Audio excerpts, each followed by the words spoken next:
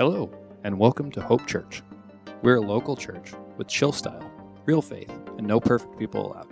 Thanks for checking out our podcast. This is a message from our Soquel location in the Santa Cruz, California area. We hope this message is encouraging. If you live near either of our locations, we'd love to have you join us for one of our many Sunday services. Yeah, aren't you thankful for second chances today, you guys? Savannah leading. So cool. We have such an amazing team here at Hope. Some of you guys are wondering, where the heck did you go? What happened to you? Well, two things happened. Some of you guys know that we are helping restart a church here locally. It's our sister church called the Coastlands in Aptos. It's just a couple miles down the way. If you go down Highway 1 and get off at Seacliff, it's right there in your face. And to kind of meet another part of our family in the body of Christ, and we reopened the doors over there, and God is moving. Great things are happening. Thank you for sending us to be able to help another here, and the plan is for me to be more often than I have been, but what happened was I also got COVID. It messed me up, man. I got messed up, and I was vaccinated. I don't want to mess with you guys or get into the whole discussion about that. But I was fully vaccinated and unknowingly was exposed by someone and unknowingly gave it to my son. And so we quarantined for over 2 weeks, man. I've been like just in isolation, me and my boy. And that's a real thing, is being in quarantine, right? Also, another thing that's a real thing is the COVID brain. Okay, people joke about that. Like people talk about pregnancy brain. Well, COVID brain's a real thing. I spent about 10 minutes trying to remember what I was thinking about this morning, trying to prepare for this message. So I'm just going to ask for your grace in advance. Is that cool? I'm having a little bit of like a senior moment. Thank you. It's good to be back with you guys. I'm so humbled to be with my friends here who lost their home in the fires this last week. And so if we can just extend a prayer to our dear friends, the Hutchinsons, who are here worshiping with us about the goodness of God. And Joe's first text to me was, hey, how can we help the other people in the community that didn't have insurance? And so I love that heart. That's the heart of God right there. It's like they lost their home, and they're already thinking about how to serve other people. Isn't that cool? So we want the church come around them, but also you have a family. We love you guys in any way that we can be here for you, help you serve that community. We will. So we know we lose our homes. Some do, but I don't. And we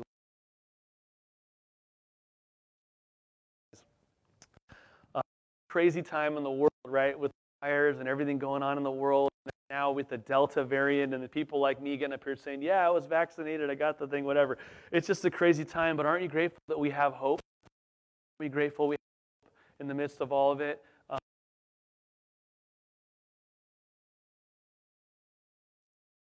Like you feel like you're in a leper colony or something, you know what I mean? You know, you can't just go through the drive-through at Burger King. You can't go into Target, you know, and so we're dependent upon people brought us meals, and Chris and Amy Matley they have a guest house in their house, at the back of their house. They normally have a family that stays there, one there right now, and so we were able to, me and my son Kale were able to stay in full isolation for 2 weeks. And let me just tell you, my son was the best. I call him the QB. He was the MVP QB because he was the MVP quarantine buddy. He was the best guy you could ever. I'm telling you, he was the best quarantine buddy in the whole world because this is his best life. Play Legos, play Nintendo Switch. He's into this Animal Crossing game, and we watched superhero movies every night. We did the full Spider-Man like marathon, you know what I'm saying? He's at that age now where we can watch some of those. And he actually really had this wonderful time of bonding, even but it's funny because people would stop by to drop by, you know, and it's like, you know, it's funny how when you have COVID, no matter what people think about the whole thing, you know, they still don't want to hang out. Nobody wants to hang out with you when you have COVID, apparently. So I learned that.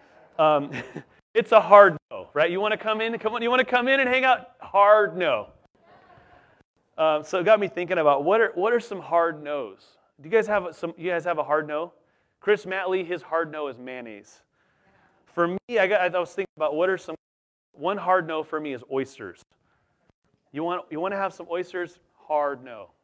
Anything that's squishy and fishy in your mouth. I mean, I'm a fisherman. I'm not into the oysters. Another hard no for me, and no offense if you like country music, but country music is a hard no.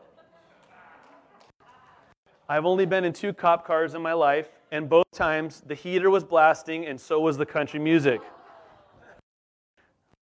Good, because I was going to pick up my car that got stolen, but the other one, yeah, that's a story for another day. Or when I was single, laundry was a hard no. You're like, how did that work? I had this big pile of clothes. I called it the compost pile. And you would go in there and you'd pick something out and you give it a little, I call it the smell check. Give it the smell check, and if it passed, you could put it on. If it didn't pass, you throw it back in there for no. And then every once a month, I would just take the whole pile and throw it in the laundry, overflow with bubbles and everything, and just run the whole thing through and back on the floor. That was my laundry situation.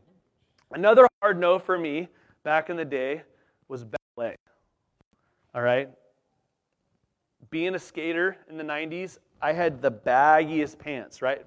It's like it was all about the baggy pants. It's funny because they're starting to come back again now, the baggy pants, because it was the tight pants like Axl Rose and the hair bands, and then it was like the grunge bands and the skaters of the 90s. That's kind of my era. We had the big baggy pants. And so for me, ballet is it's the most, can you think of any way you could make your pants any tighter than the ballerina? You know what I'm saying?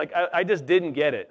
But then, here I am out of high school, volunteering at church. I met this girl named, I knew her from the third grade. Hadn't really hung out. It's a long story because I was a hard no for her.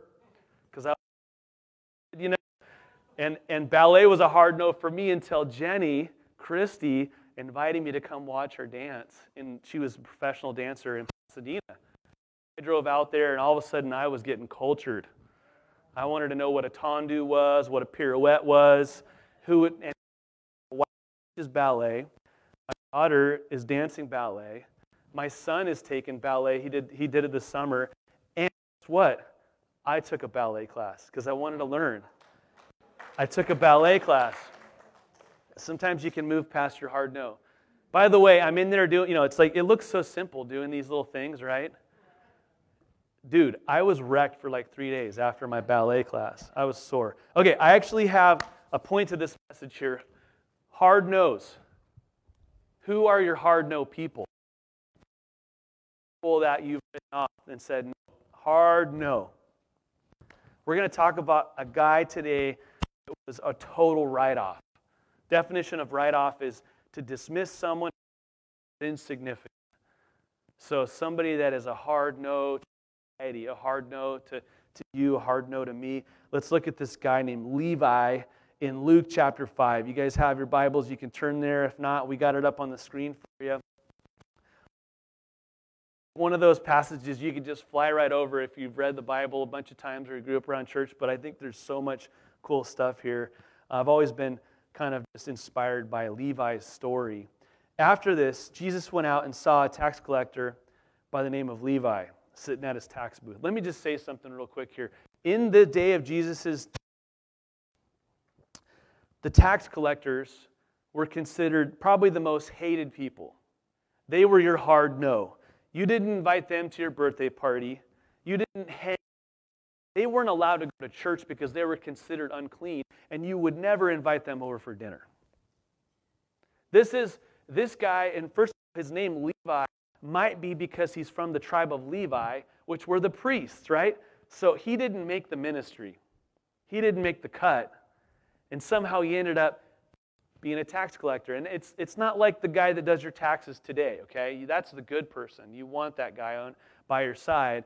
And I don't know how you feel about the IRS, but this was arguably much more corrupt of a system. It was like the mafia. So if you were a tax collector, you could charge the tax and anything beyond it that you wanted. Pretty nice, right? You could. So let's say, they brought to the IRS and I'm the tax collector. I could say, well, it's $40, $20 to them, $20 to me, one for the government, for me. And that's how these guys made a living.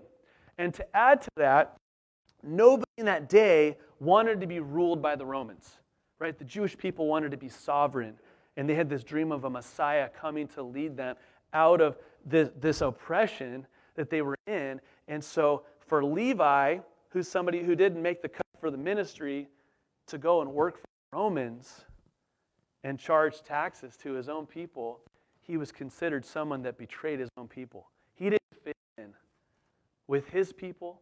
He didn't fit in with the Romans. The only people he could hang out with were the write-offs, the outcasts, the castaways, the people that nobody wanted to be around. That's who Levi's friends were. And we've heard different stories about people that maybe came to Jesus, the leper that came to Jesus and asked him, and maybe the paralytic that was brought to Jesus. But this is another step forward. This is never go to Jesus or even go to church and think that he would have a chance. Like, literally, he had no shot of redemption. There was no pathway to him becoming right before God in his current vocation. And yet, look at the story.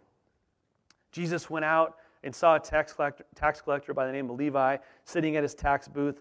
"Follow me," Jesus said to him. Instead of writing him off, Jesus writes him an invitation and says, "Come follow me." And Levi got up, left everything, and followed him. He recognized the value of his second chance. Right? Jesus recognized the value of this person beyond the outward appearance and what they were doing, their behavior. But Levi recognized his chance and says that he left everything. This was a lucrative job. He was balling. Even though no one wanted to hang out with him, he had money, and I'm sure he had a nice house, and he liked to have people over. So check this out. So he left everything, followed Jesus, and then verse 29, party. Check this out. Verse 29, then Levi held a great banquet for Jesus at his house, and a large crowd of tax collectors and others who were, another scripture says, and sinners and tax collectors, which is kind of a bad word to call somebody back then, right? When they didn't call their own people sinners, right? And so Levi was a tax collector, but they called him a sinner. Another translation says that they were eating with them. So Jesus is there at the party with all these sinners, tax collectors, the outcasts of society, the write-offs. But the Pharisees and the teachers of the law who had belonged to their sect complained to his disciples, "Why do you eat and drink with tax collectors and sinners?" Like, why do you hang out with these people? And Jesus answered them, "It is not the healthy who need a doctor, but the sick. I have not come to call the righteous, but sinners to repentance." Right? So we talked about this, about what's going on here and how profound this is. Jesus is making a statement in front of everyone. He's making a statement, like he sends a message, right, to the insiders and levels the playing field. It's not the healthy that need a doctor, but the sick. And then he sends the message to people that are on the outside that maybe you can find a way too. Isn't that cool? Jesus doesn't write off anyone. I have one point today, and that's it. Jesus doesn't write off anyone. Aren't you grateful he doesn't write us off? I'm so grateful he doesn't write us off. He didn't write me off. Write-offs are good when you're doing your taxes. I learned they're not the same as refunds, though. You actually have to spend the money. I'm like, oh, that doesn't work. Okay. It's kind of nice having some offs, but you don't want to be, right? Even though Levi was written off by everyone, Jesus didn't. And Jesus, Levi's friends were all of the write-offs. And Jesus showed up to the party. How many of you guys know, following Jesus at some point, you might be at a party with a bunch of sinners? Right? Doesn't mean you have to jump right in and be like everybody, because Jesus was strong enough that he could be in the midst of these people that were doing bad things. They were doing extortion on their own people. Tax collectors.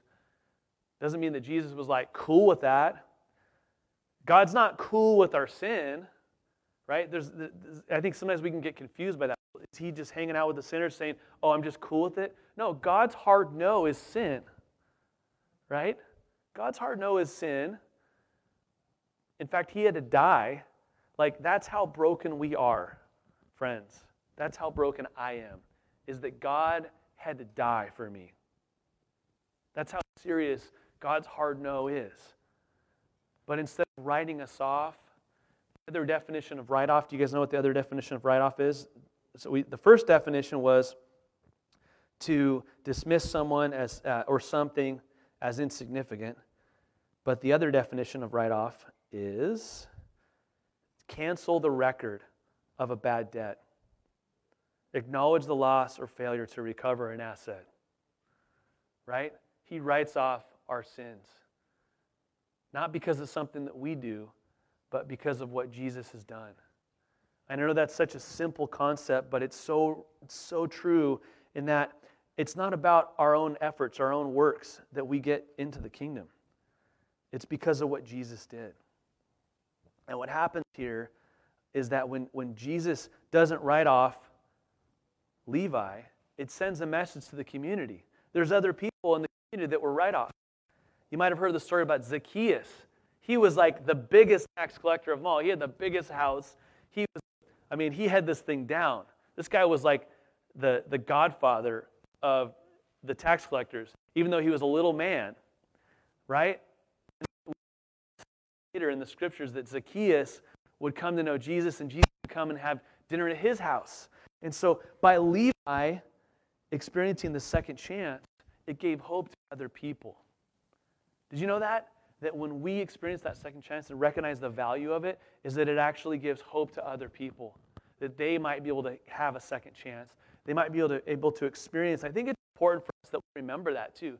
Because I think sometimes those of us who've been around church for a long time, like I've been a pastor since 2001, right? So I'm paid, right? And I think sometimes we forget that we were lost.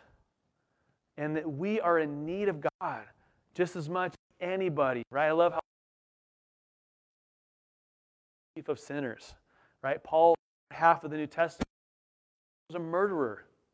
He was a write-off in his own way. Moses, in his own way. Noah, all these fathers of faith, you look back at their stories. David, the great king, you could write him off because of what he did too. But God is a God of second chances. And he does just to show us his love for us, but he wants to show his love to a world that desperately needs to know that there's mercy and grace. Right? I love what the scriptures says in Matthew chapter 9. Now this is another account of it, but he adds a little bit to this. He says, on hearing this, Jesus said, it is not the healthy who need a doctor, but the sick. But go and learn what this means. I desire mercy, not sacrifice. For I have not come to call the righteous, but sinners. And this is not a word that people would use for themselves back then. It was kind of a bad word. Like if you called somebody a sinner, I mean, you can imagine some of the words that we use nowadays that you may be using for that. But even today, if somebody called you that, right? You're like in line at Starbucks and you accidentally off, and you don't realize that. What do you do when you sinner, right? It's not something we want to refer to ourselves in, but that Jesus is leveling the field here. He's setting us up for something that I'm going to tell us in a little bit. I'll point that out in just a moment. But this is why Jesus came, is to show us that we can have a second chance. Luke 19:10, for the Son of Man came to seek and save the lost. Aren't you thankful for that? Jesus came for those who need him.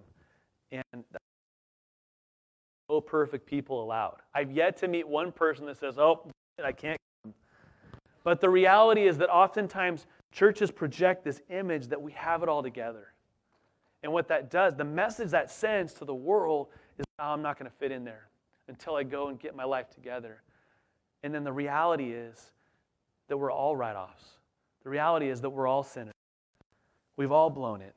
Romans 3:23 and 24 says, all have sinned, right? So Paul's like saying, all my people, guess what? We're all sinners. Not a word that we want to say about ourselves. And we fall short of the glory of God. All have sinned and fall short of the glory of God, and all are justified freely by His grace through the redemption that came by Jesus Christ, by Christ Jesus. Aren't you thankful for that? I love how Jesus, look at what happens for Levi. Jesus restores him into community, right? More than just being quarantined for 2 weeks. This guy had been basically quarantined his whole life. People ran away from him he had COVID-19, and they didn't want to get near him. They didn't want to invite him. You don't want to invite people over for dinner that have COVID-19, right? You don't want to invite Levi over for dinner either, because you might catch what he's got. Jesus restores him. Not only did he restore him into community, but look at this. It's so beautiful. He offered him, this guy who had no pathway for redemption, he offered him a pathway to redemption. So Levi's name, his name in Hebrew was Levi, but his Greek name, do you know what his name was?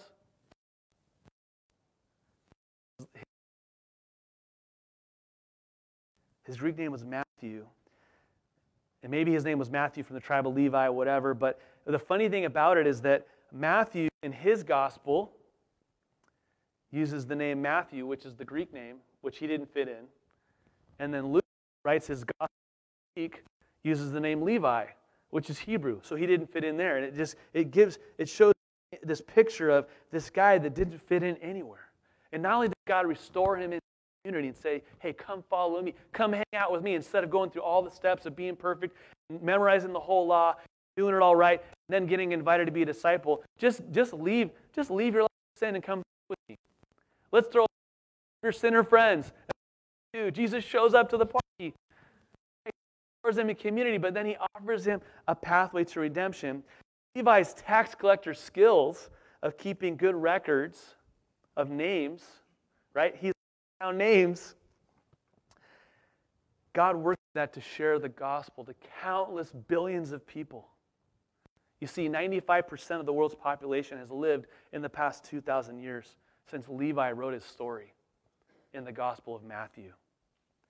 And Jesus picked Levi to write down his story at the most strategic time in all of human history. If you think about that, that's pretty wild. And here's this guy that was the total write-off that wrote the book. Out of all the Gospels, this was the first eyewitness account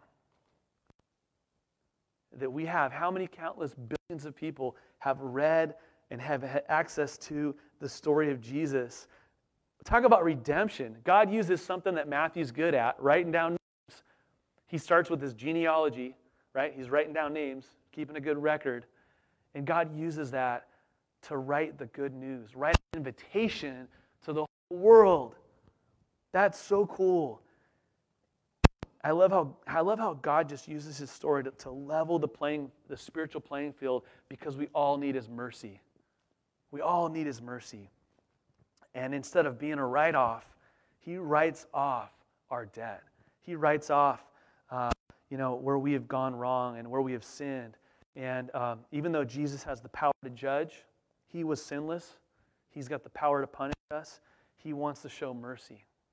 Isn't that cool? And us, on the other hand, we don't have the power to judge or punish, but we want to, don't we? Every day. If we're honest with ourselves, the second we leave the house, maybe even just when you look in the mirror, instead of seeing yourself through the lens of mercy and God's love, we see ourselves through the lens of judgment. And God wants all of us to experience this salvation that comes from him. 1 Timothy 2, 3-6. This is the context of praying for the kings and leaders in authority, okay?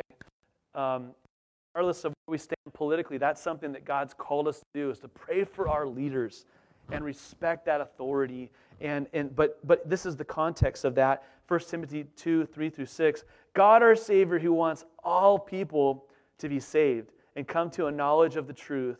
For there is one God and one mediator between God and mankind, the man Christ Jesus, who gave himself as a ransom for all people.